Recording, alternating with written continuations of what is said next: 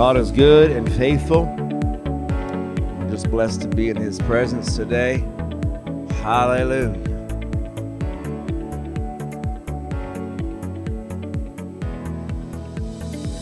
We're going to go into the Word here in a moment. Just give it another minute. But if you have your Bibles, you can get ready and go to 1 Samuel 30.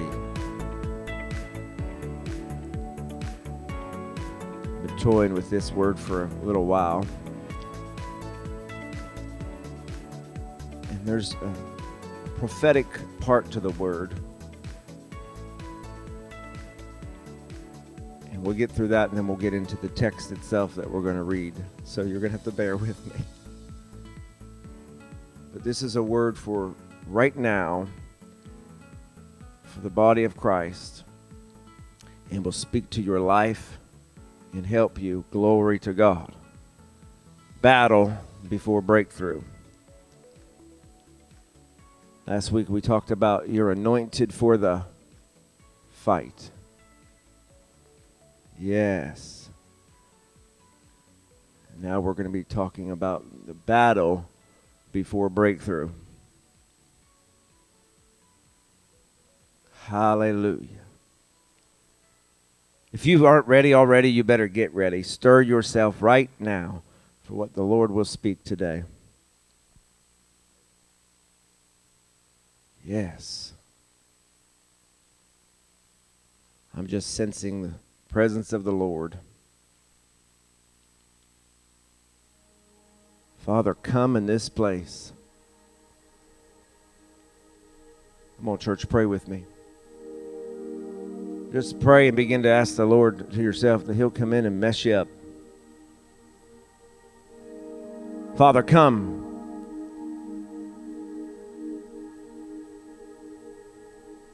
Into this place. And through this word today, God, speak to our hearts, and God, accomplish what you've desired and placed in me, Lord, to share. Father, we recognize the enemy and opposition that would do everything they could to keep our ears and from hearing, our spirit from receiving. But I thank you that, Father, we stand today, God, and we call upon your name in the authority of which, God, you've given in our rightful place, and that, Father, that your word will go forth, that it will accomplish, Lord, what you've sent it to do. Your word says even that your word won't even return void. It can't come back to you until it's done what it said. So, Father, I receive this word today that, God, it will come and do what you've said that it will in the lives of your people. I thank you that, Father, that we'll see much fruit, God, from your word today. So do what only you can. Anointing of God, come into this place. Fall and do what your word says there. Father, destroy every yoke that would strangulate and hinder and complicate, God, us from receiving what you have. Now, God will give you the glory and the honor and the praise in this place. From our lips, God, we give you all praise and all glory right now, mighty God that you are. We love you. I'll thank you in advance, God, for breakthrough. I'll thank you in advance, God, for a word that will provide hope. God, I thank you in advance for a word that will be like a life raft to somebody. I thank you in advance, God, for what your word will do in this region, and even how this word, God, won't just be for these people, but it's a word to the church as a whole. That, God, it's a word for such a time as this. God, I thank you and I praise you, God, for great outcomes. I thank you, God, for mighty things that will be done. In the name of Jesus Christ, we give you praise and glory. Amen and amen. Amen. Hallelujah. 1 Samuel chapter 30. Check this out. We're going to read quite a few verses beginning in verse 1. We'll do 1 through 10, then I'm going to jump down to verse 18. Hallelujah. There's so much goodness in this chapter. Told a pastor friend yesterday I could spend a month out of here. Watch this. Oh, Lord. Now it happened when David and his men came to Ziklag on the third day, that the Amalekites had invaded the south of Ziklag. attacked Ziklag and burned it with fire, and had taken captive the women and those who were there, from small to great. They did not kill anyone, but carried them away and went their way. So David and his men came to the city, and there it was, burnt with fire. And their wives and their sons and their daughters had been taken captive. Then David and the people who were with him lifted up their voices and wept until they had no more power to weep. Think about that just for a moment. That David and the people who were with him, they lifted up their voices and they wept until they had no more power to weep. Have you ever wept so much, cried so much, that you didn't even have the strength to cry anymore? Verse 5, and David's 2 wives, isn't he a lucky man? Ahinoam and the Jezreelite, and Abigail, the widow of Nabal, the Carmelite, had been taken captive. Now David was greatly distressed, for the people spoke of stoning him, because the soul of all the people was grieved, every man for his sons and his daughters. But David strengthened himself in the Lord. Your Bible might say, but David encouraged himself in the Lord. Then David said to Abiathar, the priest, Abimelech's son, please bring the ephod here to me. But Abiathar brought the ephod to David. So David inquired of the Lord, saying, shall I pursue this troop? Shall I overtake them? And he answered, oh, thank you, Lord. God answered and said, pursue. That word right there is a word for you. Pursue. For you shall surely overtake them, and without fail recover all. So David went, he and the 600 men who were with him, and came to the brook Besor, where those stayed who left behind. But David pursued, he and 400 men. Look, not everybody went with him. For 200 stayed behind, who were so weary that they could not cross the brook. Now drop down to verse 18 and 19. Oh, hallelujah. Here's where the story takes a turn.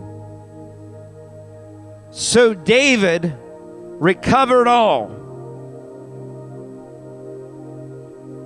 So David recovered all that the Amalekites had carried away. And David rescued his 2 wives, and nothing of theirs was lacking, either small or great, sons or daughters, spoil or anything which they had taken from them. David recovered all. My God, what have we been saying over the last few weeks? Nothing missing, nothing lacking, and nothing broken. Nothing missing, nothing lacking, and nothing broken. David recovered all. Are you with me? Hallelujah. I love this story. There's some good stuff here, and I'm going to dump it all on you right now, so get ready. Say, I'm ready.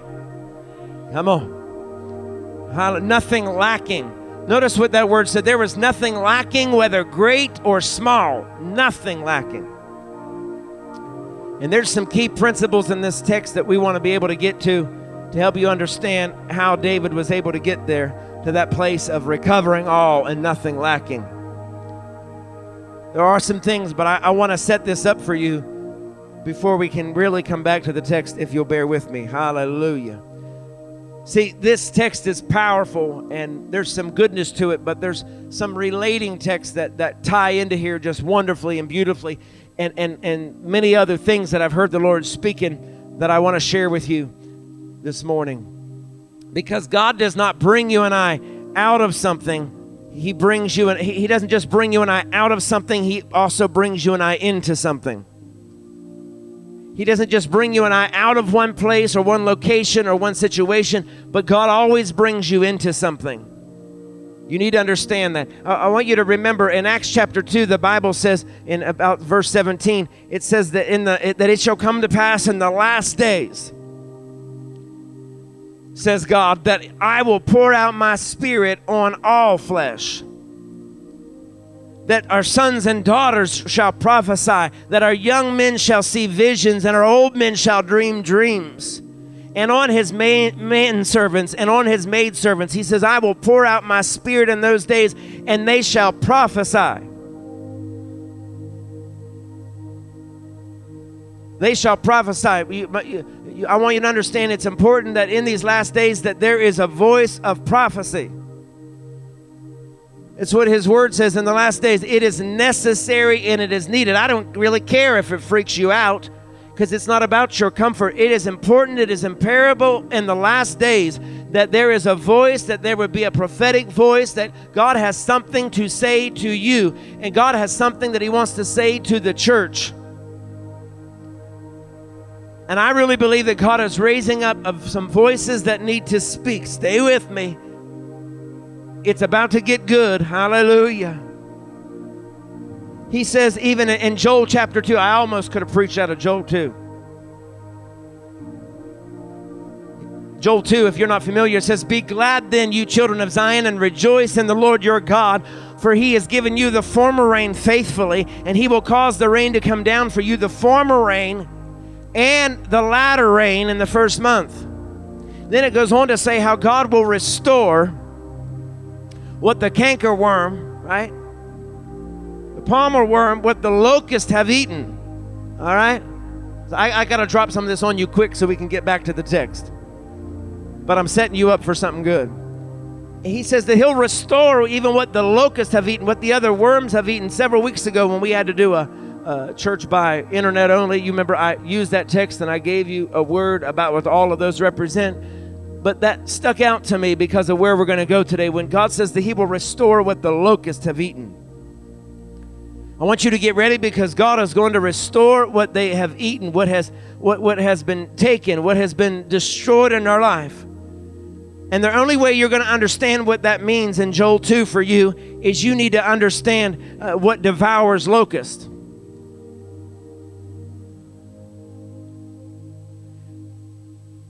I did a really neat message a few years ago about locusts. And in that message, I told the church, y'all know what locusts, we get like a kind around here, our cicadas, and it freaks some of you out because they cling and they're big and they're loud. And when I did that teaching, because several times throughout Scripture, the Bible speaks of them, it was awesome to learn and find out that years ago, when cities and regions would be plagued with locusts, in an effort to try to destroy them, cities would build trenches around them. And they would light fires around the cities in an attempt to destroy the locust. But see, the locusts are so persistent and so relentless that, watch this, the locust will give up their life in the fire to put it out so that their friends can cross over. In other words, some of them will jump and leap into the fire by the hundreds and the thousands, and just enough space to put the fire out enough to where the others can cross over to devour whatever is encompassed around it. Hello. See, that's how relentless. You need to understand the enemy will often come at you and I.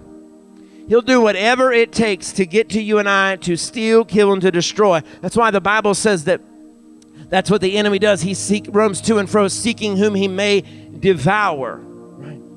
And that he comes to steal, kill, and to destroy. But Jesus has come that you and I might have life and have it more abundantly. So I say all that to help you understand how relentless sometimes opposition will be. But here's the good news. I said you need to understand what devours locusts. And all through Scripture, even though we understand that locusts were used as a plague against people, and we've seen it over and over again, we only see one time and one instance where locusts had something that would devour them. And we just spoke of him really just 2 weeks ago, right? And it's when John the Baptist came on the scene. Oh, hallelujah. And the Bible says he was a strange man. Y'all better get ready. He was a strange man, and he dressed in camel's hair and would go out into the wilderness, right? He wasn't like everybody else, and he didn't need the church to have church, but he would take church into the barren places and into the desert, right, into the wilderness. And so the Bible says that John the Baptist, the same man that said, "Behold, the Lamb of God who takes away the sins of the world." The Bible says that John the Baptist was a man that he didn't just wear camel's hair and look strange and act a little bit peculiar, but he was a man that he would eat locusts. Oh, Lord, I know some of you maybe tried them too whenever we were plagued with them here in chocolate and all that, but watch this. He was a man that ate locusts. Now, who was John the Baptist? We need to understand something that's powerful about who he is. That, remember, locusts are an unstoppable plague. They're a curse, right? They're a curse. But the only thing that can stop the locust is who ate the locust. Now, pay attention. John the Baptist, a prophetic voice, has to be raised up.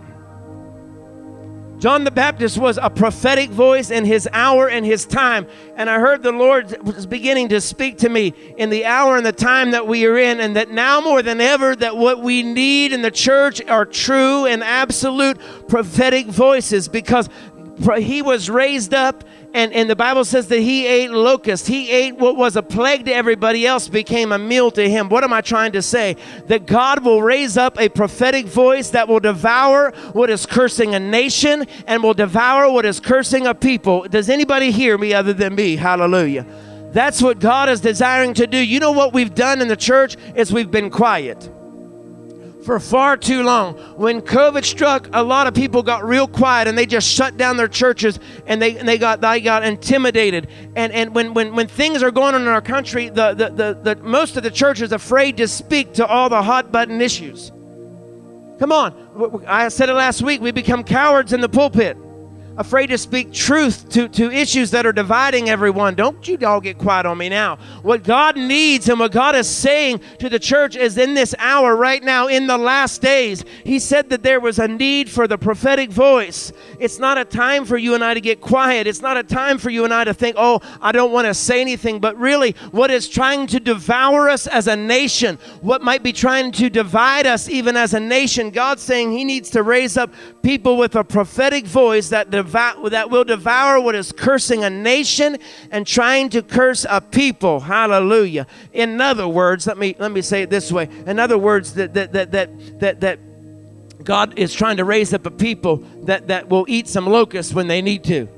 Not literally, but spiritually speaking, that what is trying to destroy people, you and I will have for a snack. It will just be for a meal. Are you hearing what I'm saying today? Hallelujah. In other words, we don't care what our situations that we're facing. It doesn't matter what things might look impossible in the natural. God is wanting to send a voice to you and I today that is going to prophetically position you and I to an ascended place and a high place in him. Hallelujah.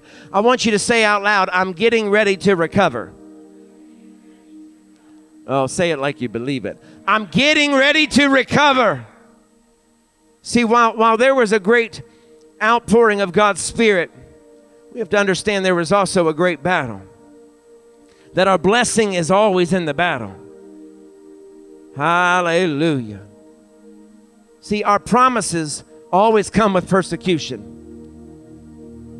I found this to be true. The promises of God always come wrapped in the package of persecution. But we have to have the mindset and the attitude, I will not allow my trials to be wasted.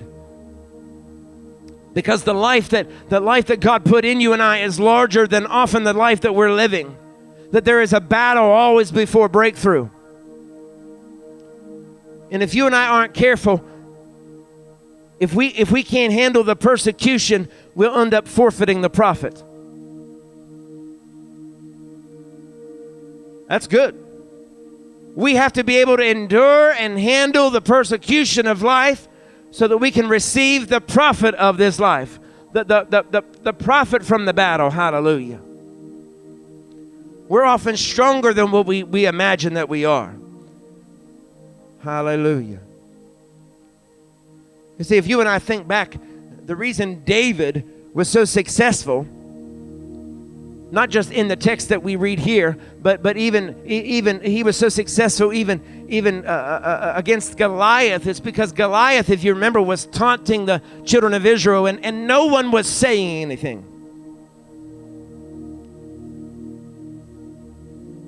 No one was talking back. Remember, the Bible says that he was taunting when David arrives on the scene, and taunting even the people, and boasting almost about that no one could really do any harm to him. And he was taunting them, and everyone out of fear, we'll get there in a moment, out of fear just said nothing. Nobody was talking back. But there was a voice that God began to raise up. A voice that God began to raise up. In other words, as long as you and I allow the enemy to speak to our family and to speak over our lives and to get in our head, he'll have a heyday with you and I. As long as we allow the enemy to speak and we never say anything back, he will win in our families. He'll win in our finances. He'll win in our nation, right? But it's important that we allow the voice that God has placed within us to rise up and to say something back. That's when David arrives on the scene. And David spoke up and spoke out when nobody else would, and stood before, right, that giant, right? He had something to say against all the odds. It didn't make sense in the natural. Little old David standing against this mighty giant, but he had something to say. He had been sent with word, hallelujah. So he had something to say in the midst of that hour, that time. Glory to God. See, you and I've got to remember, just like that story, just like the text that we're reading today, what did we say last week? We are anointed for the fight, right? We're anointed for that fight, right? I said that it's a fixed fight, right? Amen. Even the Word of God says, thanks be to God who hath already given you and I victory through Jesus Christ. Hallelujah. Now, the Bible says in 2 Timothy, he says, in the last days there will be perilous times. Trust me, we're getting somewhere. Just hang with me just for 5 more minutes. And then we'll get to this text. The Bible says in the last days there will be perilous times that they'll come. Perilous meaning dangerous times. Hard to bear, troublesome, harsh, painful. Or a society that is barren is what it means. But what I want you to understand is when the Bible says that in the last days there will be perilous times, one of the great and most exciting things for you and I is that for you and I to realize that God put you on this earth for such a time as this, to do damage to the enemy. You need to understand, for such a time as this, you could have been born in any other time frame in the world. You could have been born earlier than you were, but God chose you to be born in this hour. God chose us to be born in this hour. So when you are feeling weak and weary and feeling like you have nothing to offer, you have to remember one thing, that God created you in His likeness and His image for such a time as this. In other words, you are a force to be reckoned with. That there is He that is dwelling on the inside of you has given you something, that you possess something, that you are carrying something right now to do damage to the enemy. That's why this isn't a word just for someone who flows in the prophetic. This is a word for everybody in the body of Christ to know that you possess a weapon of mass destruction on the inside of you. You might not know what it is yet. You might not have any idea, but you possess that, and you have been born for such a time as this, hallelujah, to do damage to the enemy, to do damage against the enemy. He's put you and allowed you and I to live and be born during these dangerous times. For what? To advance the kingdom of God. That's what we're here for. That's what the church is here for. That's what we do, is we're here to advance the kingdom of God. Not my agenda, not a church's agenda, none of those things. I don't need your agendas. I know some people have their own agendas, but the real church that this word is speaking of, I can't preach to all the church. I can preach to you. I know there are people who have agendas. I get that. That means they're not kingdom builders. When you and I are interested in building our kingdom and our people and that sort of thing, that is not a God thing. All right, that is a man thing. This is a word for people who are interested in building something that is bigger than us and is greater than us. We just get to be a part of it, all right? You and I get to be a part of the kingdom building of what God wants to do. Hallelujah. And so you and I are strategically placed in this time Think about that. Use that against the devil, right? Right? When he tries to come in and speak to you and I and intimidate us and cause us not to do what we've been anointed and appointed to do, when you and I start feeling sick or weary, or we start feeling like we're broke or defeated, when all those same things keep happening over and over again, you need to start using that in your arsenal and reminding the devil that you have been born and anointed for such a time as this, just to irritate the enemy, just to wreak havoc against hell. Amen. That's what you and I were placed here for. That God that dwells on the inside of you, there is greatness on the inside of you. And for this hour, for this time. So in other words, God's saying we have to stop just playing church. God's saying to you and I, he needs you and I to be the church. Hallelujah. Oh yeah, I know that won't make you shout. But the truth of the matter is God doesn't need us just playing church and having cute church. God has prepared you ever before he positioned you. So you have been prepared long before you came up on what is confronting you right now. He prepared you before he positioned you. I've learned one thing about God and how things operate in his kingdom, that my crisis just makes me better. The crisis that you and I face, it just makes me better. Amen. I'm not going to keep cursing my crisis. I'm just going to start thanking God for the crisis, that it's working for my good. I thank God that my battles always bring forth my breakthrough. Hallelujah. You got to hear what I'm saying. The battle, in the text that we read, it was the battle that brought forth the breakthrough. Hallelujah. It is the battles of this life that will always lead you to a breakthrough. Nothing comes easy. Nothing ever. It is the battles that will always lead you to breakthrough. Thank you, Lord. Hallelujah. What is a breakthrough? Here's the definition I've come up with that I love the most. A breakthrough. When we say that God has a breakthrough, or there's a battle before breakthrough, here's what a breakthrough is. It's an offensive thrust that penetrates beyond a defensive line in warfare. A defensive thrust. See, God isn't just raising up a people that say, go ahead, devil, beat up my body. Go ahead, devil, take my family. Go ahead, devil, take all my money. Go ahead, devil, do whatever you want to do. God is trying to raise up a people in the church that will be an offensive thrust against the enemy. Hallelujah. Well, there's a few of you. That's all we need. We're going to get to the good part. I'm just trying to lay a foundation for you so you understand where we're going. God is trying to raise up a people that will be an offensive thrust. In other words, we're not going to cower or bow down to what comes against us or what opposition comes against us, but instead we'll be an offensive thrust. We're going to push back against whatever pushes against us. Hallelujah.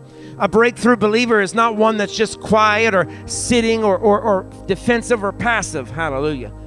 We've been passive far too long, going along to get along. But God wants you and I to be an offensive thrust. Meaning when the kingdom of heaven suffers violence, that the violent will take it by force. Amen. He needs you and I to do what we need to do. Amen. That we have to be able to and be willing to sometimes look crazy for the kingdom. Not worry about what people might say if they say you're a fanatic or that we're crazy, or that we're some kind of Jesus freak. Amen. That we're going to be an offensive thrust against the enemy. I don't know if anybody in here has ever lost anything or been through anything where you felt like you were a play toy of the devil. Oh, come on. I know what it is to feel like day after day you feel like just a play toy, like our cats play with their ball and yarn, and they bounce it all over and claw. I know what it is to sort of feel like that.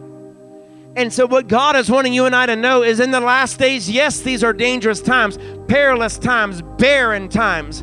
But God is trying to raise the church to be a church with a backbone.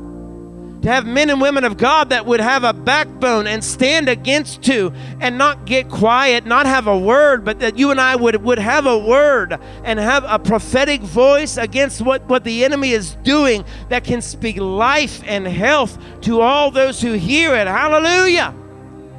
Praise God. He wants to raise up a prophetic voice. Now, I've learned one thing about enemies in my life. My enemies do far more for me than my friends have ever done. And that's word right there. It's true. See, Jesus could have fulfilled everything with any of his disciples, but not without Judas. Jesus had to have Judas.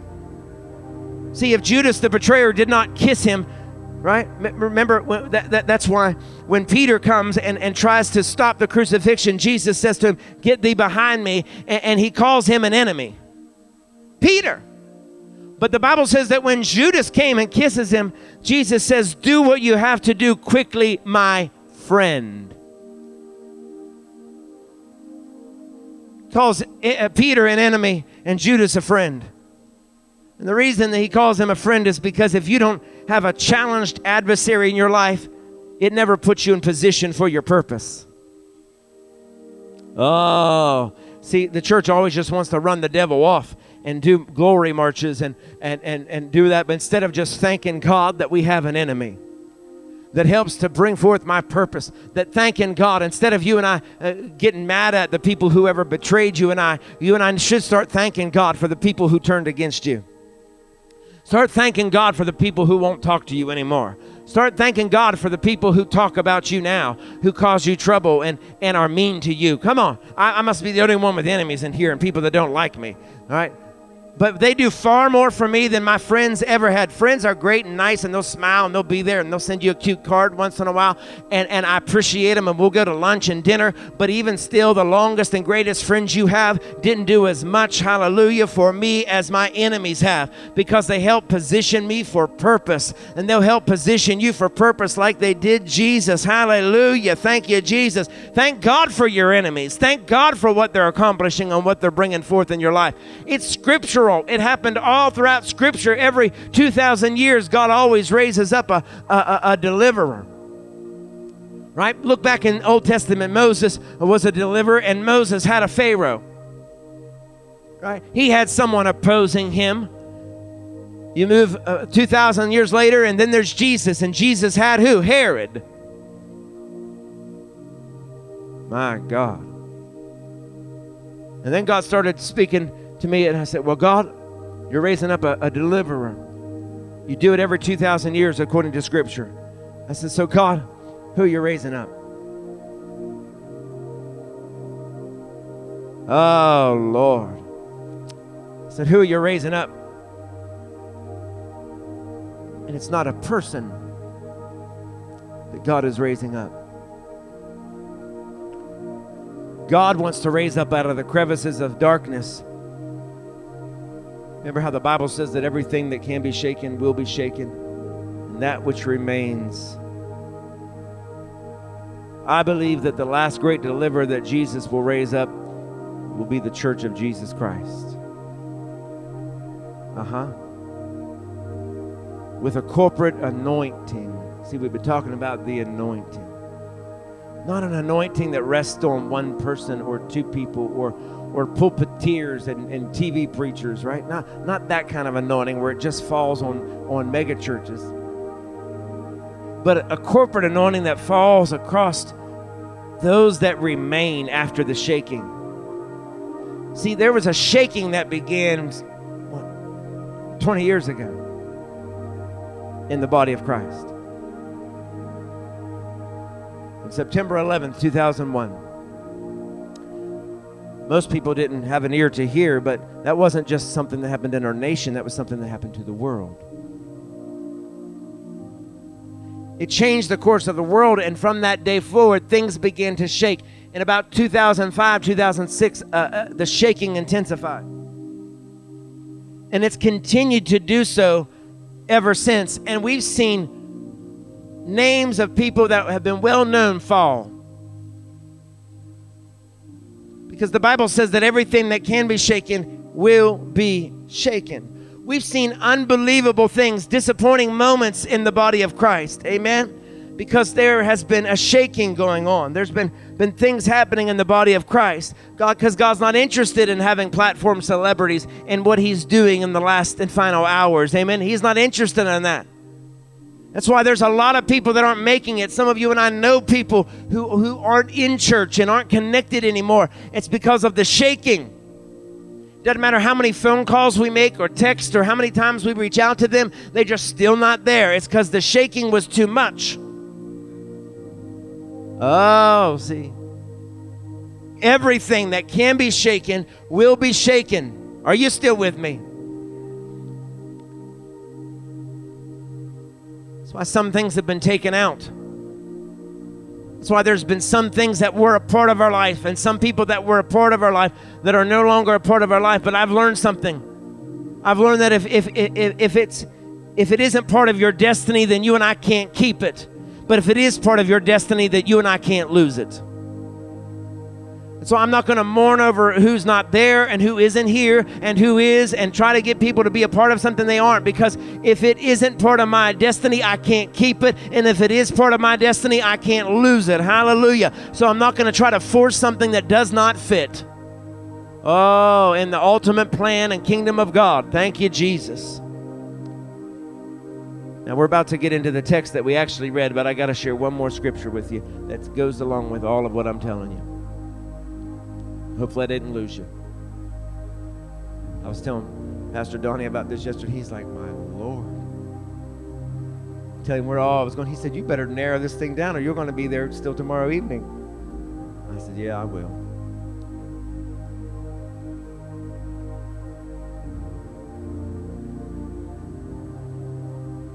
In Isaiah chapter 50, 51, 52, 53. The eagle-eyed prophet Isaiah was speaking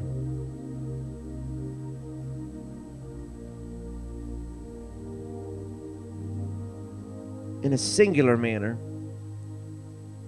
in those first 3 chapters or so,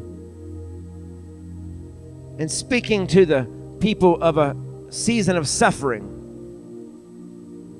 before he goes on to something different in chapter 54. So he goes from speaking just to an individual nation in the first couple chapters, and in chapter 54 of Isaiah, the very first verse, he goes from speaking to one nation to speaking to the church. And Isaiah 54 begins, sing, O barren. Now, if you remember a few moments ago, I used that word barren. About in the last days will be perilous and dangerous or barren. And Isaiah says to sing. He gives you and I command. He says, I want you to sing, O barren. What does it mean to be barren? Here's what it means. To be barren means to be hamstrung. How many of you football fans know what a hamstring injury is? For everybody who else that doesn't, it's painful. It's bad. It'll end your season. All right. He says, sing, O barren. He's speaking to the church who has been injured or limping.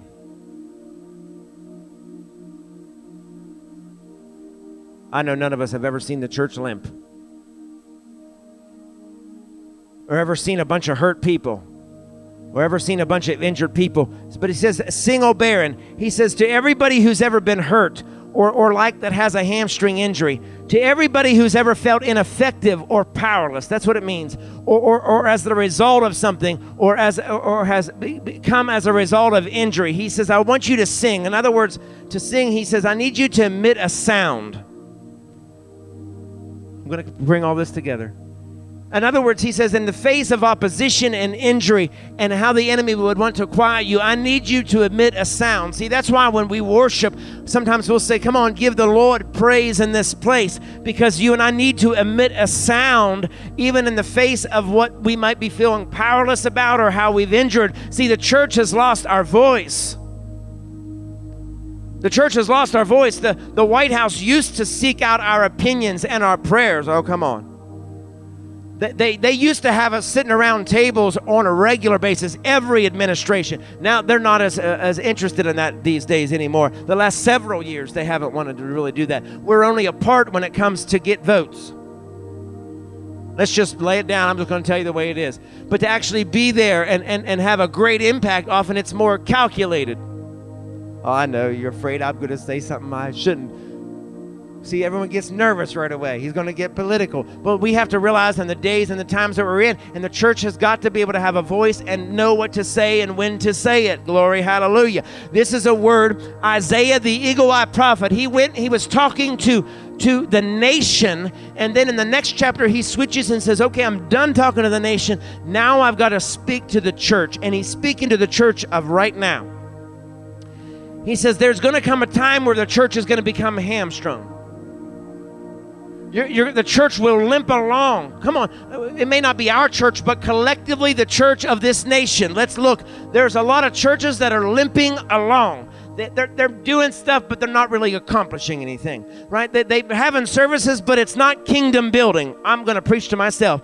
We're going to have worship, but it's not really laying ourselves down before God. We're preaching messages, but it's just anointed. It's just something recycled and reused. Some preachers will get their word out of the Reader's Digest or regurgitate it, whatever their denomination sends them. I know that this is true. I have pastor friends who tell me they just send it out to them in an outline and they preach it.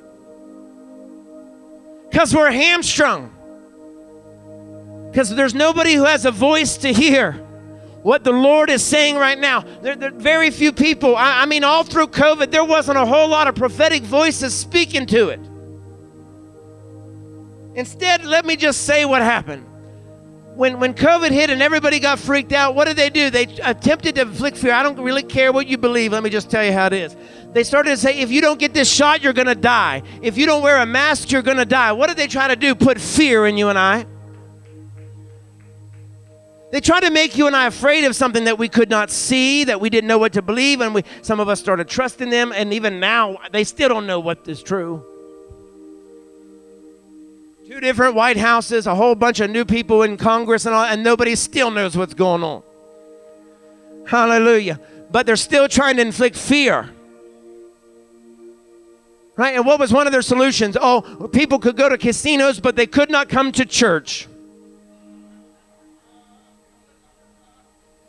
The virus was safe in there, but we were an epidemic.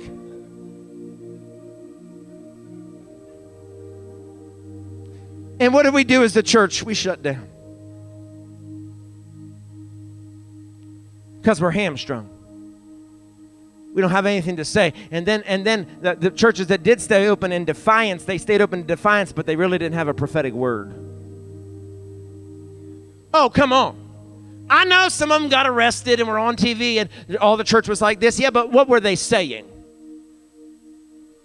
What were they saying to the rest of us? Where's the prophetic voice? Hello. We're going somewhere, I promise. He said, sing, O barren. He said, church, I need you to emit a clear sound. That's what it means to sing. Emit a clear sound. He said, in other words, have something clear to say. To those that are hamstrung and injured, to those that are limping along and barely getting by, to those who have been obviously injured in the body of Christ. Has anybody else ever been afflicted by church hurt? There's no hurt like church hurt. You know, because when we get mad at you, we're out for blood. I must have always grown up in the bad churches. My dad must have been the preacher in all of the wrong churches. I don't know. But I know what it is to be church hurt. I know what it is when I was 8 years old and literally just learned to play the piano. And I'll never forget it. And because of an 8-year-old boy learning to play the piano, it split the church. Because they clapped their hands and things started getting a little bit, the Holy Ghost started taking over. And it wasn't because of me, necessarily. And it split the church, and I'll never forget it. I wanted to quit right there. I thought, if this is what church people are, in my little 8-year-old mind, I was like, screw you.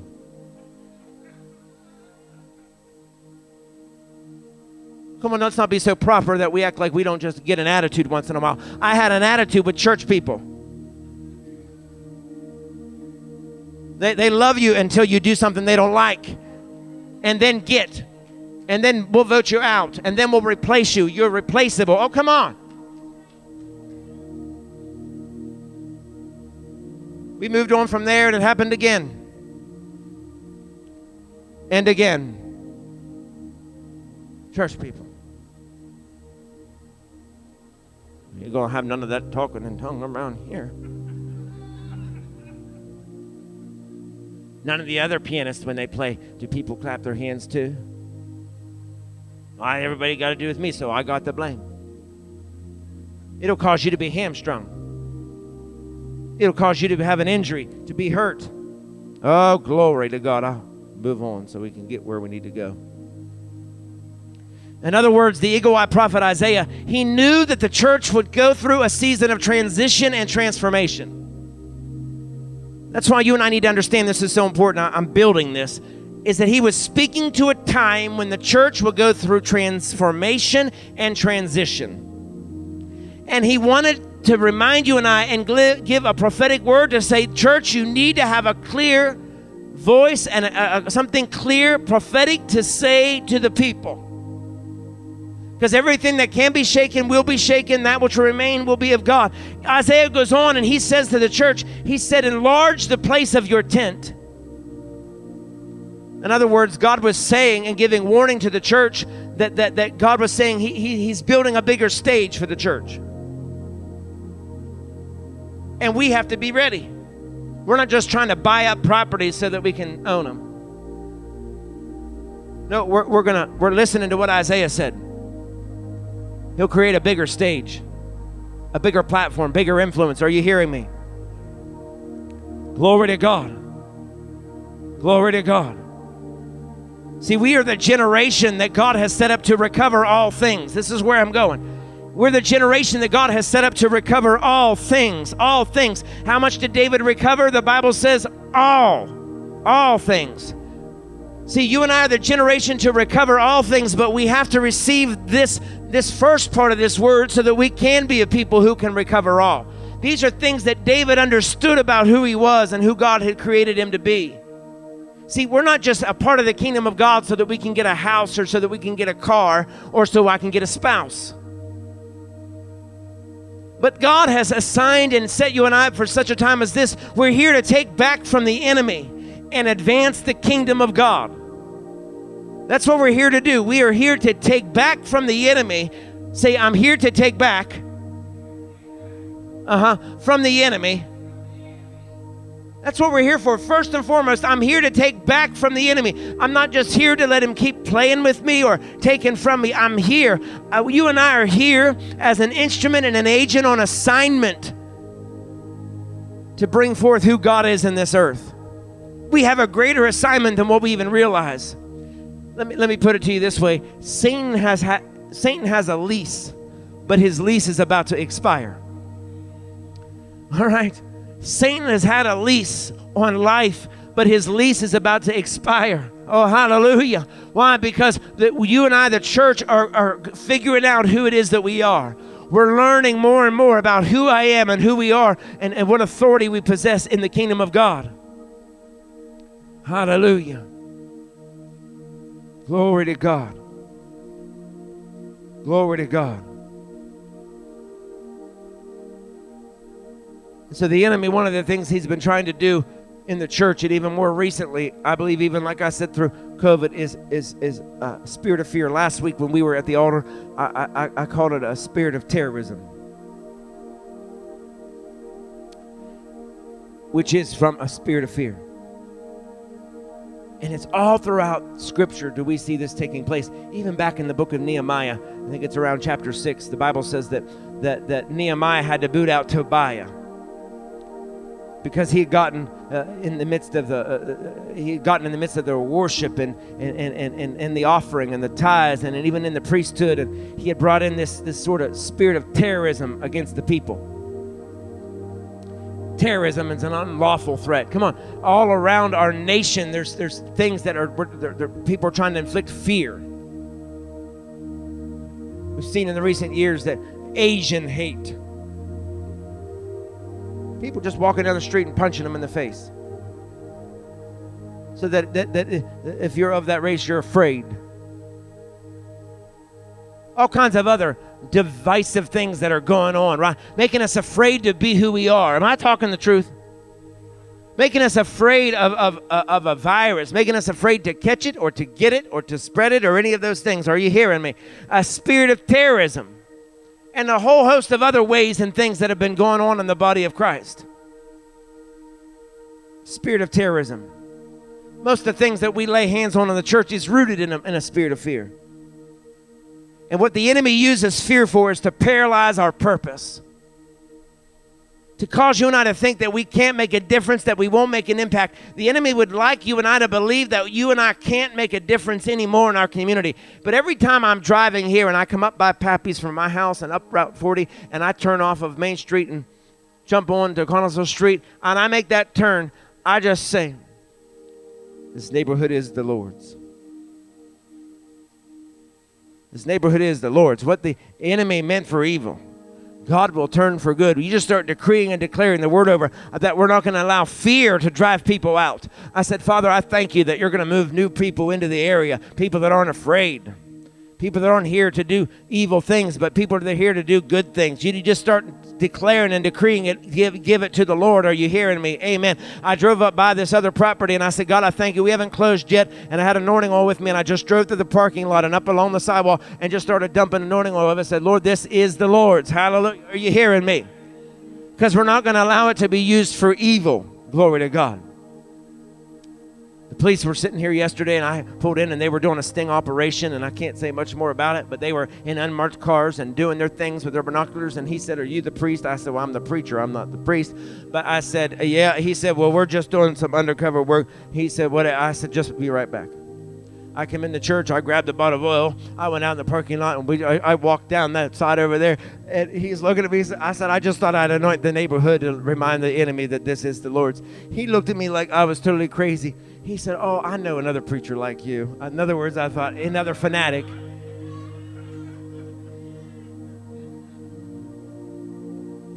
This is the Lord's.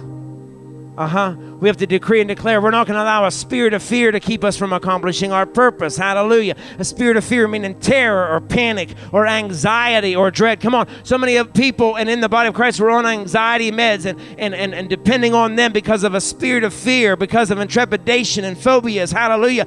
A spirit of fear. Tell me this is not true. When we as a nation have $1.6 billion in cash stashed in our church or in our cushions of our couch and under our beds, fear. Hallelujah. Now to the text.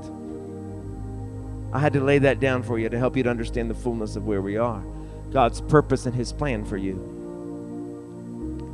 Because see, I am not a victim of my circumstances. My circumstances are a victim to the God in me.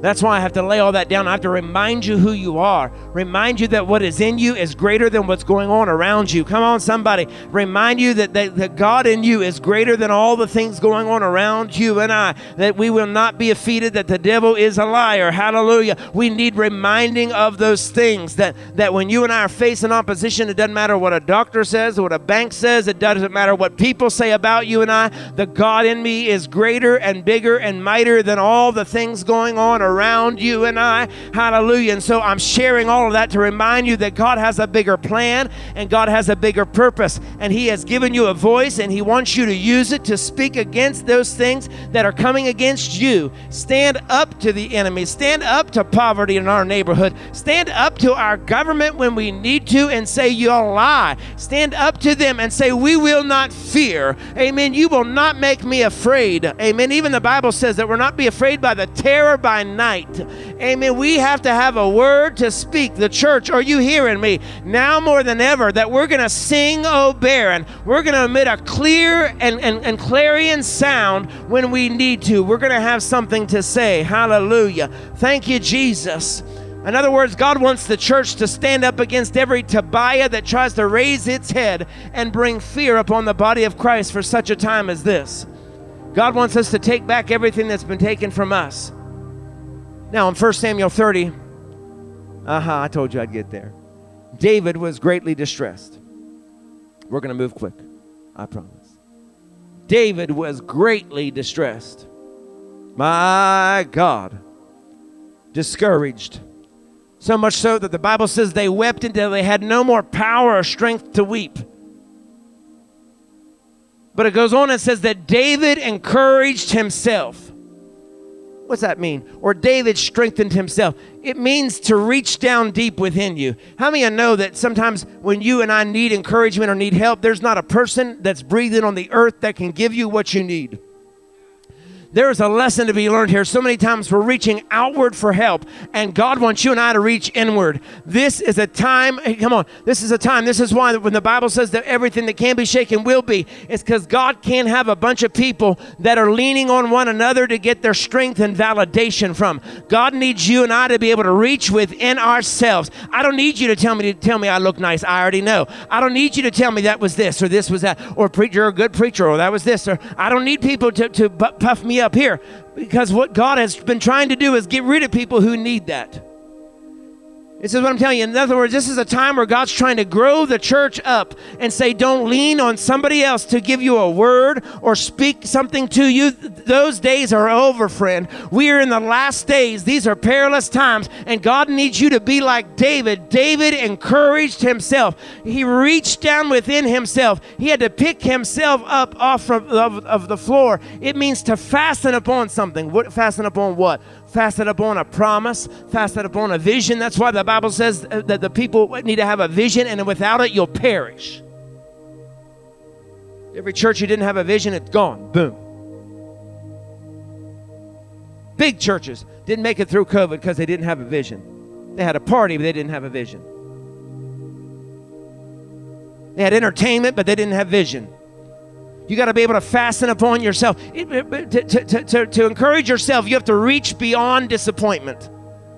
That's what it means. Reach beyond disappointment. Reach beyond depression. And so what it means is it's you and I have to make up our mind that we're going to encourage ourselves.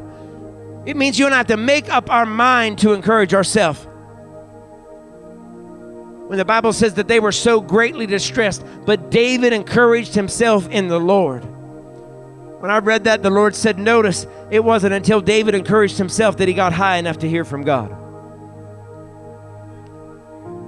Are you hearing me? You and I sometimes have to encourage. Maybe it means you're praying. Maybe it means you're just singing a little song. Maybe it means you were literally go to prayer and you're like, God, stir me up. Maybe you're praying in the Spirit to yourself. I don't know. Sometimes it just requires me to just start praying in the Spirit all by myself, nobody around, to just stir me up, to wake me up, to shake me out of the funk that I get in. So whatever you and I have to do, we have to encourage ourselves. But notice that David, when he encouraged himself, that's when he got high enough that he was able to hear from God. Up to this point, he hadn't heard from God yet.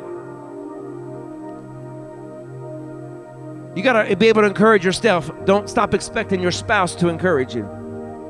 Not that they can't, but you and I have to have the ability to encourage ourselves. I've been through too much. Many of us have been through too much to put the full weight of our recovery on one other person. Oh my God. My story is too ugly and too big to put that kind of weight on any one person.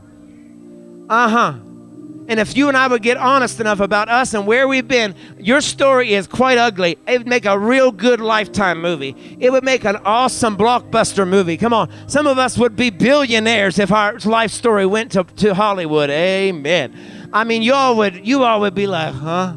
If you watched mine. Your mouth would drop to the floor, but I'd be rich.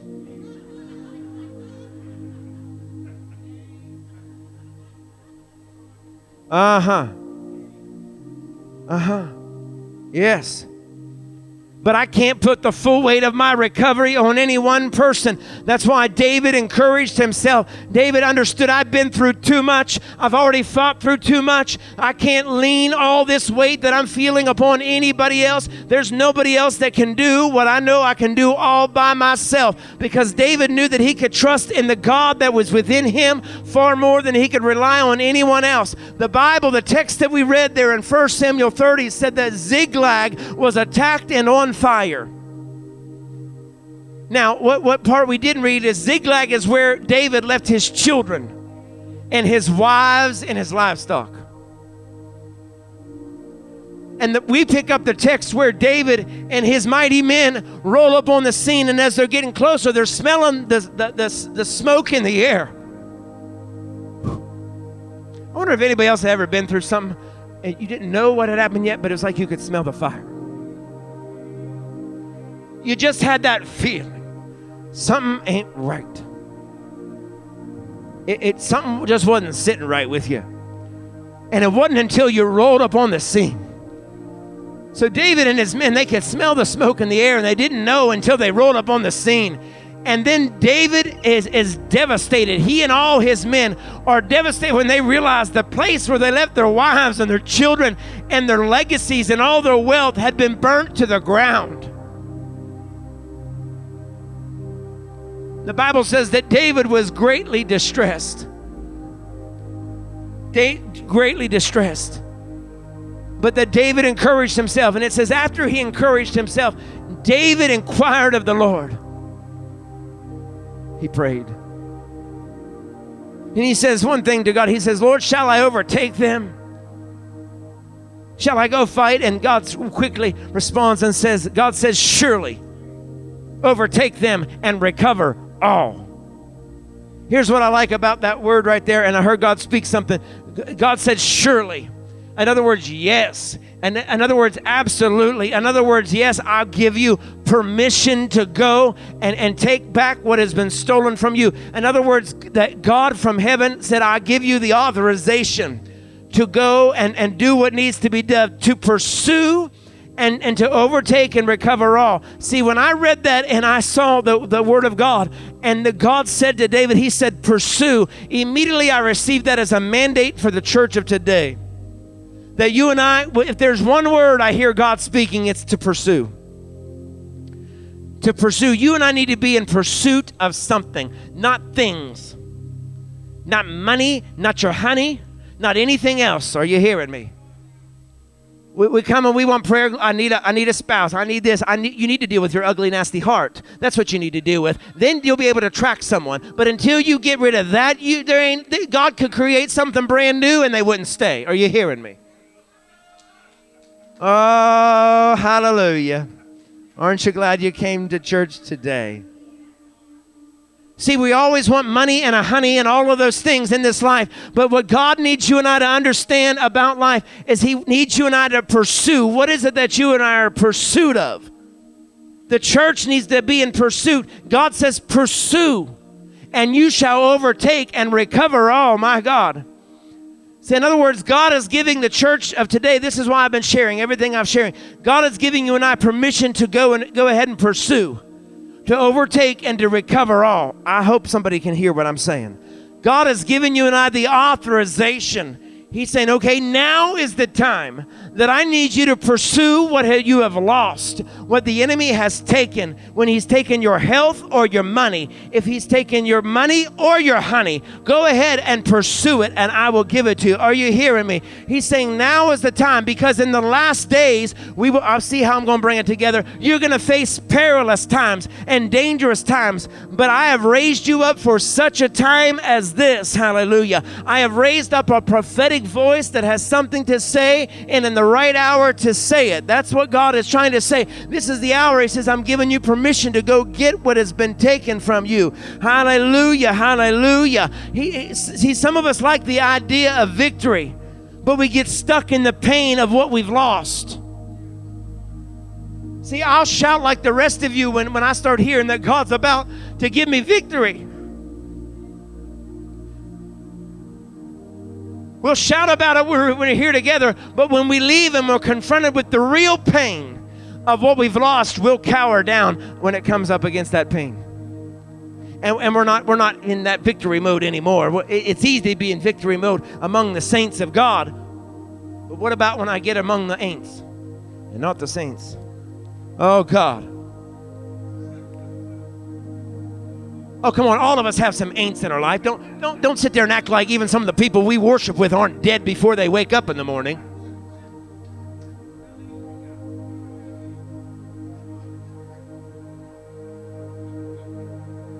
I mean, most churches have dead people, and you've heard me say the reason most churches were built with a graveyard outside is because we don't have far to carry you.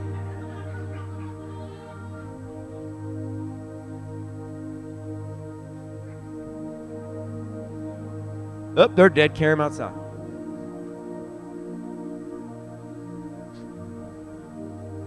Oh, God. Some of you will get that next year.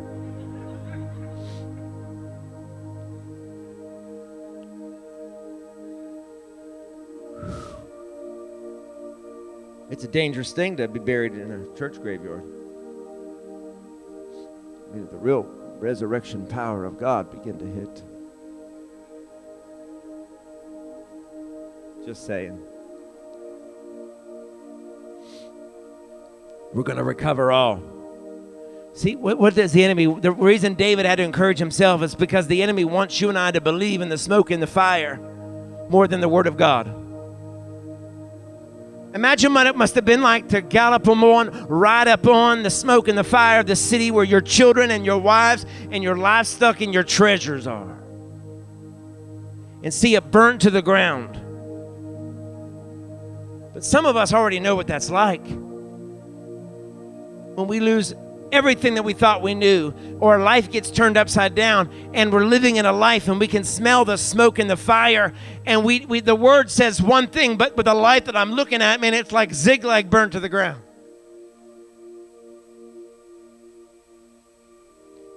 And the enemy does whatever he can to get you and I to believe in that smoke and that fire. Way more than I can the word of God. That's why the Bible says that David encouraged himself in the Lord.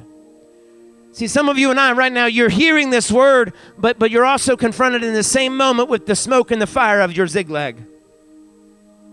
Because your life don't look like what the word of God says. But God has given you and I a word. He needs you and I to get down and encourage ourselves in the Lord, because he's given us a mandate to pursue.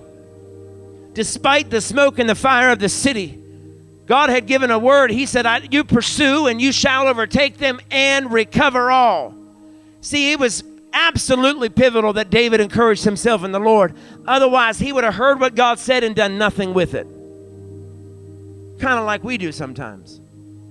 We'll get a word from God. Come on, I know I'm telling the truth, because the Church of Jesus Christ in America would be so much further along than where we are, and the glory and the power of God would be operating in a tremendous, unimaginable way if we had done what we've been told all through the years. Amen. But because we hear one thing and do another, it's been held off a while. But God has said that he needs you and I to pursue. And we shall surely overtake them, and that we will recover all. Hallelujah. And God wants you and I to know that we will recover all. He needs you and I to get tired of the enemy messing with us. He needs you and I to kick the terrorist spirit out of our life. He needs the church to rise up and chase the terroristic spirit out of our nation. And it means if we got to go to Washington, D.C. and start casually anointing every building, then let's go. We'll take the yellow bus and go. You think I'm joking? We might get arrested. I don't know. But are you hearing what I'm saying? The church has got to be radical enough. We've got to be willing enough and say, look, we have been under this. The enemy has caused me to not live the life that God you've called me to live, because I'm afraid. I'm afraid of what could come. What if I lose it all again? God, what if they walk out of my life again? God, I can't go through another bankruptcy. God, I can't go through financial stress like that again. God, I can't go through another health scare like that again. God needs you and I to be able to know who it is that we are and pursue what we need to pursue, and drive out every terroristic spirit that tries to come up against us. Remember, in the text, the Bible says that it was the Amalekites who did it. I've told you and over, the Amalekites always represent your past. The Amalekites are the same people that they only attack you when you're in a weak place, in a vulnerable moment. Isn't that how the enemy does? The enemy always comes to attack you when you're in a weak moment and a vulnerable place. There's even some people in your life, they only raise their head back in your life when you're in a weak moment. You're like, what in the world they text me for today? It's because you're in a weak moment. They're an Amalekite. Better watch them. And the Amalekites always attack from behind. And I heard the Lord say, I said, Lord, why is it that they always attack from behind? He said, it's because the enemy has nothing on your future. You need to understand right now what the Lord is saying. The reason God told David, I'm talking to somebody right now. The reason that God told David, pursue, go after them and overtake them. And the reason God told him that is because he needed him to understand that they had nothing on his future. You need to just settle whatever battles you have been through. Whatever you have lost, that is over. But now God is setting up the time where he is telling you and I to pursue, overtake and for you and I to recover all that we've lost in this life. Hallelujah. All that we've lost in this life. He told him, you're going to recover all. The enemy has nothing on your future. I hope I'm talking to somebody. Listen what the Amalekites took. The Amalekites took his children, his wives, and his livestock. Hallelujah. His wives represented his encouragement. His children represented his future, and his livestock represented his wealth. The enemy always comes to take your encouragement, your future, hallelujah, and your wealth. But remember what God just said. The enemy has nothing on your future. He can try to take it. He can try to mess with it. But you will pursue and you will recover all that has been taken from you. Hallelujah. He reached down. He encouraged himself. Hallelujah. He inquired of the Lord. Hallelujah. In other words, the church is the institution to recover all. God wants you and I to know we are the people that God has chosen for such a time as this to recover all. One of the things that is great about the text, that I'm going to wrap it up, the thing that is great about the text is, notice when we got near the end of the text, the Bible says there were 600 men, but then 200 stayed behind and only 400 went with him. When they got in and they overcame the Amalekites and they defeated and they recovered their wives and their children and their livestock and their treasures, the text goes on to say that the 400 men that were with them, they wanted to split it up among themselves, and David said, no. We're going to split it up among everybody, even the ones who couldn't have the strength to come with us.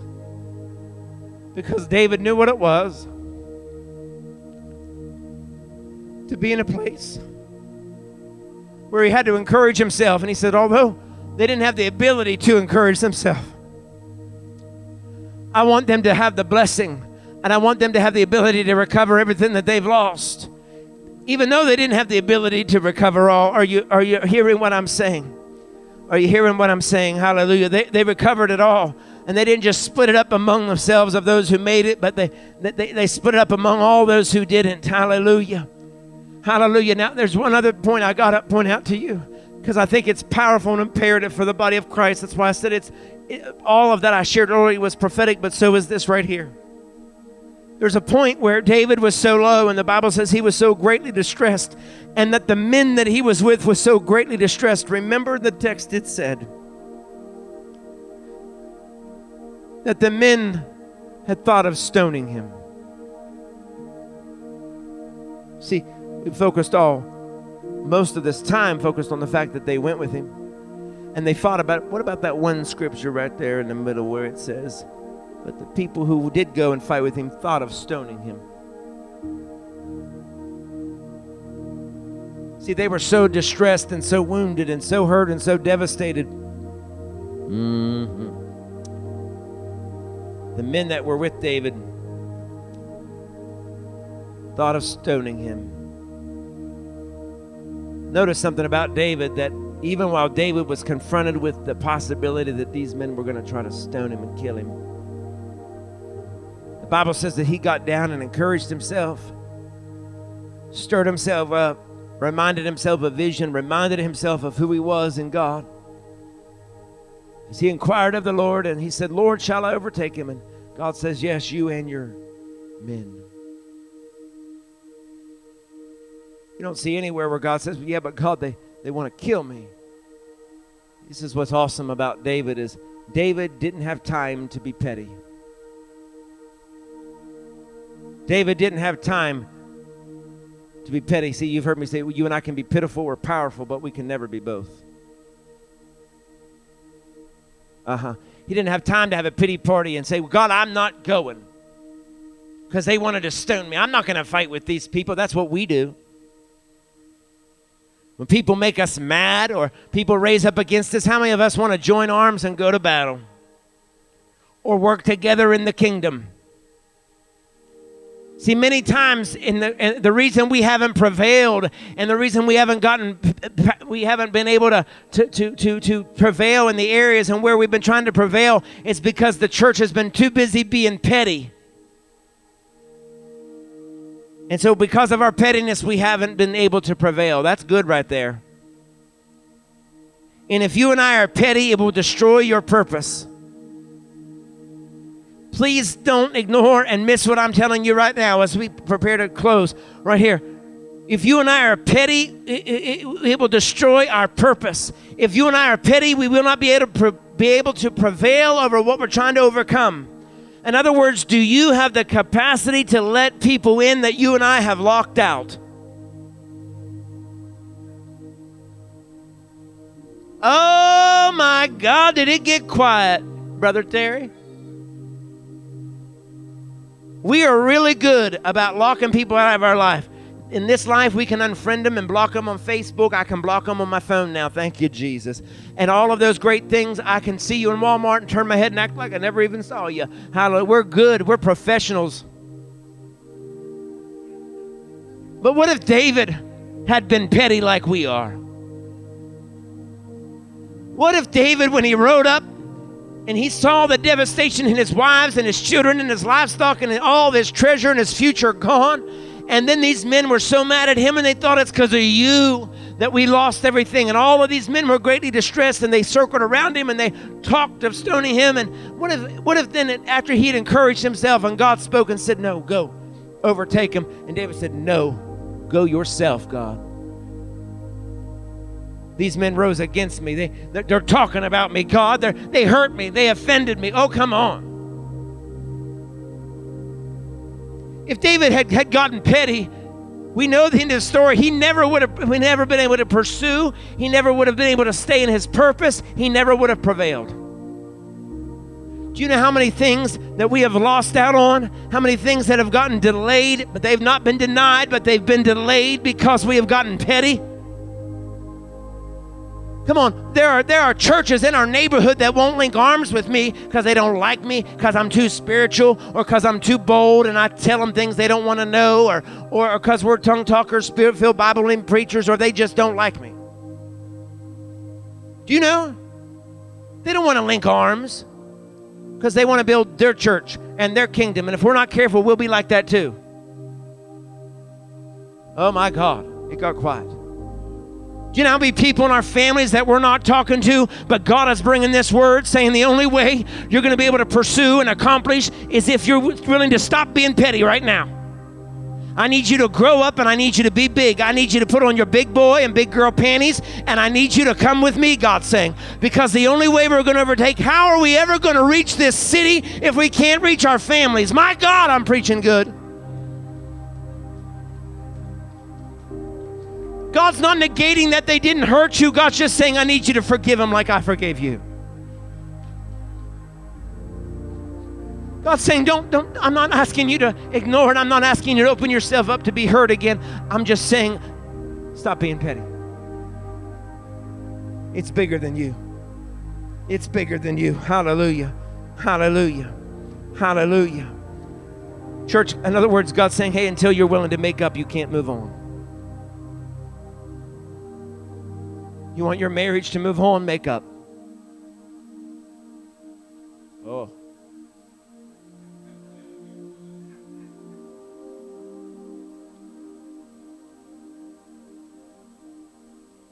What I love about God is sometimes He just needs you to be willing to let them go and let it go. And you can move on together. Doesn't mean you always move on together, but at least you can move on. Hallelujah. So David had to fight alongside the men who were going to stone him. Hallelujah. There's so much in this text. I told you the only other thing that really fascinated me is the Bible says that David comes across a little Egyptian slave that the Amalekites had discarded.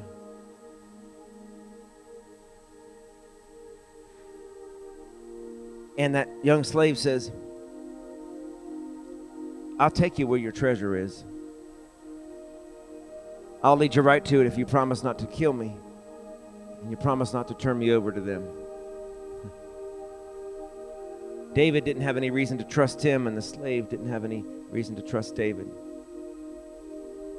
And the Lord said, tell the church. He said, I want you to tell the church to stop allowing themselves to be afraid or leery or weary over the new people that I bring into their life. Because God will use the new people that He introduces you to lead you to your treasure, to lead you to your purpose. Oh, God. Because sometimes we're a little bit standoffish and quiet, not sure how to take people. We don't know what their agendas are. And God says, yeah, but if you do that, you won't be able to, they'll never be able to lead you to your purpose. Are you hearing what I'm telling you?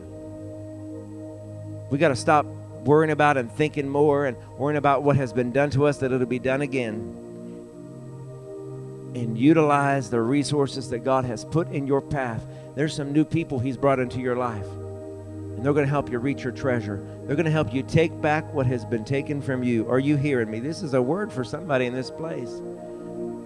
I know that you and I have been hurt and we have been wounded throughout time like David. But God said this isn't one of those times. This is a time where I've assembled and I'm connecting you to people so that you can recover what you've lost. So that you can get back what was taken from you. Hallelujah. See, we're going to recover all that has been taken, not just from us, but from our city. And when we recover all, we're not just going to recover all and divide it up amongst ourselves. We're going to recover it and divide up amongst the people in our community that wasn't able to go along with us for the fight. Hallelujah. Thank you, Jesus.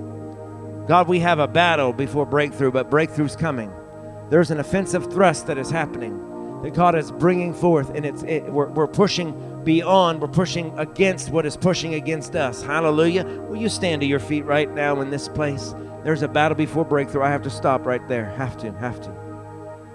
Good Lord God Almighty.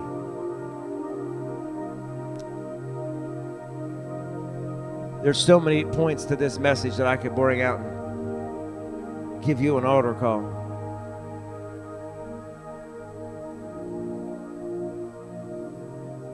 I thought about ending it on a real high note. We'd leave and shout, Lord, I'm not going to stop until I recover my destiny. God, I won't stop till I get my money back. God, I'm not going to stop until I get my honey back. God, I'm not going to stop until I recover my peace. God, I'm not going to stop till I get my joy. We could be shouting and dancing.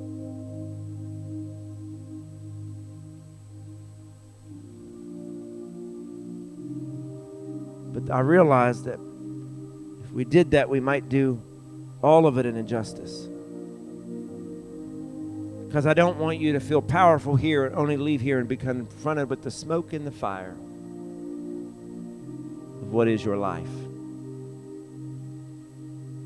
And so this morning we might need to do like David did. Strengthen ourselves in the Lord. So that we can receive the fullness of the word when God says, pursue, for you shall overtake them and recover all. And that we'd be willing to fight with who's been fighting against us.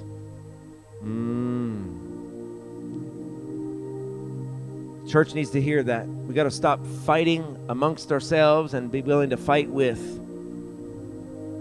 So divided as a nation, and God needs you and I to fight with and fight for the same things. And so maybe you, like David, driving up on something and all you can see is the smoke and the fire of life, and you need to get down and begin to encourage yourself. Then I want you to do that. You can do it where you are. You can begin to worship God where you are. You can come to the front of this place and just begin to encourage yourself. But that's what I want us to do this morning, is encourage yourself that we're not gonna live life based and believe on the smoke and the fire, but we're gonna live life and I'm gonna get strengthened in myself. If I have to do it all by myself, if there isn't anybody else in my midst that I can rely on or lean on, God, I know that I can do it with you, that what is in me is greater than what's going on around me. So that's what we're gonna do this morning as we prepare to close, that we would encourage ourselves in the Lord, that we're going to stir up the strength of God that is on the inside of us. Can we do that this morning? Just begin to strengthen yourself. Stir yourself up. Stir up vision within you. Stir up the prayer life within you. Stir up the areas of need within you, would you? Amen. Let's just begin to encourage ourselves in the Lord. Strengthen ourselves in the Lord. Thank you, Jesus. Thank you, Lord. Just begin to pray. Begin to stir yourself up. If you're back there, if you're coming up here, just begin to do it. Let's just take a few moments and encourage ourselves as I pray with you and for you. Hallelujah. Father, we bless you, and God, we thank you. God, we honor you in this moment. That God, we're just grateful for your word. That God, we can identify with David what it is, oh God, to be in a situation, to be in a circumstance where, God, it seems devastating. God, it seems overwhelming. God, there's smoke and fire all around us. But Lord, today we take this opportunity to encourage ourselves in you. That Lord, I thank you that, Lord, what is going on around us is not any greater than what's going on in us. So Father, we call upon the name of the Lord, the name that is greater than every other name. Father, we need your help. God, we need you to reach down deep within us. That God, we need you to begin to stir us up. Holy Spirit, that you would come and begin to do a work within us. That God, we're not going to be distracted. God, we're not going to become weary in well-doing. But God, stir us up in this place today. That Lord, we could receive your word.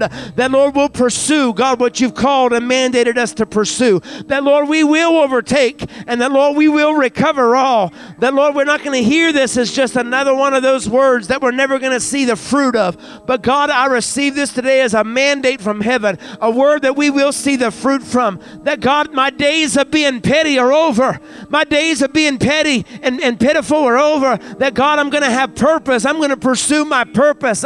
And that God, that we're going to be a people that, Lord, we're going to do what you're calling us to do. That God, we're going to join arms with people that we haven't joined arms with before. God, we're going to welcome the new people into our life that, Lord, are coming into our life. God, we're going to link arms and pursue together this mandate, God, for the body of Christ, for such a time as this. For such a time as this. God, we bless you. Lord, we praise you. God, we honor you. Thank you, God. We make ourselves available to you. Strengthen us, oh God. Strengthen us, oh God, down deep within us. God, I thank you as you strengthen us that, God, you'll nurture, you'll heal, God, every deep wound. God, every area of hurt, God, every area of betrayal, there it is. Every area, God, where people have bloodied and battered and bruised us, that have caused us to hang back and not do much and not get involved.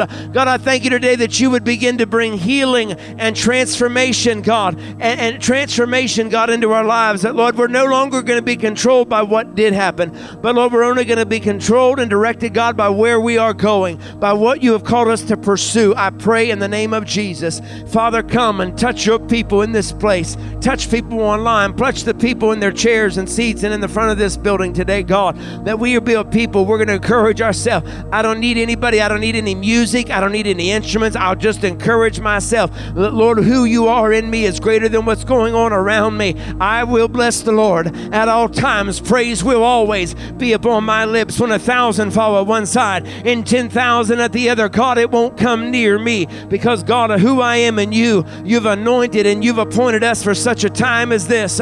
So, Father, we welcome you and we praise you, God, that we get to live in these last days, in these perilous times, that, Lord, you've used us, that, God, we get to be able to bring damage to the enemy and all of hell. So, Father, today I bless you and I praise you. We stir ourselves up and we serve notice to the enemy that I'm here, I'm breathing, and we're going to do damage to your kingdom, devil. We're going to do damage to everything that you've ever taken. We're going to do damage and we're going to take back every person you've ever taken from us. We're going to do damage and we're going to take back every dollar you've ever stole.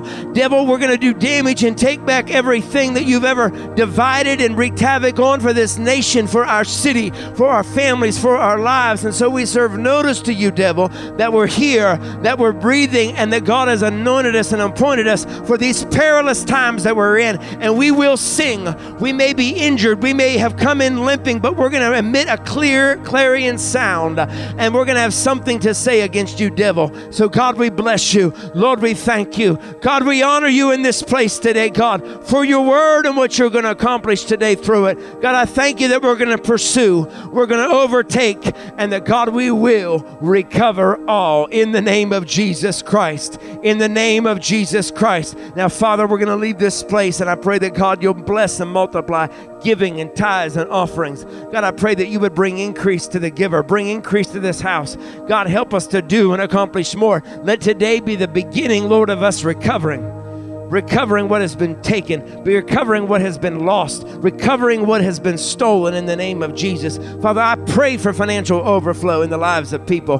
God, I pray for favor in areas and areas, God, where they'd never thought it would come. And I pray that, God, mistakes would be found, that are going to send them unexpected checks and mailing deposits. God, I thank you in the name of Jesus that, Lord, only God, you can do it. So return everything that has been stolen in the name of Jesus. God will give you the glory. God will give you the honor. And I thank you that, Lord, you will do a chain of events in their life that will be unstoppable. And it begins now. Why? Because we inquired of the Lord, because we're willing to stop being petty and be purposeful, and because, God, we're willing to welcome the people that you've introduced into our lives and join and link arms with people. In the name of Jesus, we're going to walk and march and pursue with purpose. In the name of Jesus, God, we give you the glory and the honor and the praise. Church, would you shout amen? Amen, amen. Hallelujah. Go out this week and pursue with purpose. Amen. Remember, every time you get confronted, you're going to stop being petty. You're going to hear that all week long. The Lord's going to remind you, don't be petty. Don't be petty. Don't be petty. That's how you're going to have victory. Have a blessed week, everybody, in Jesus' name.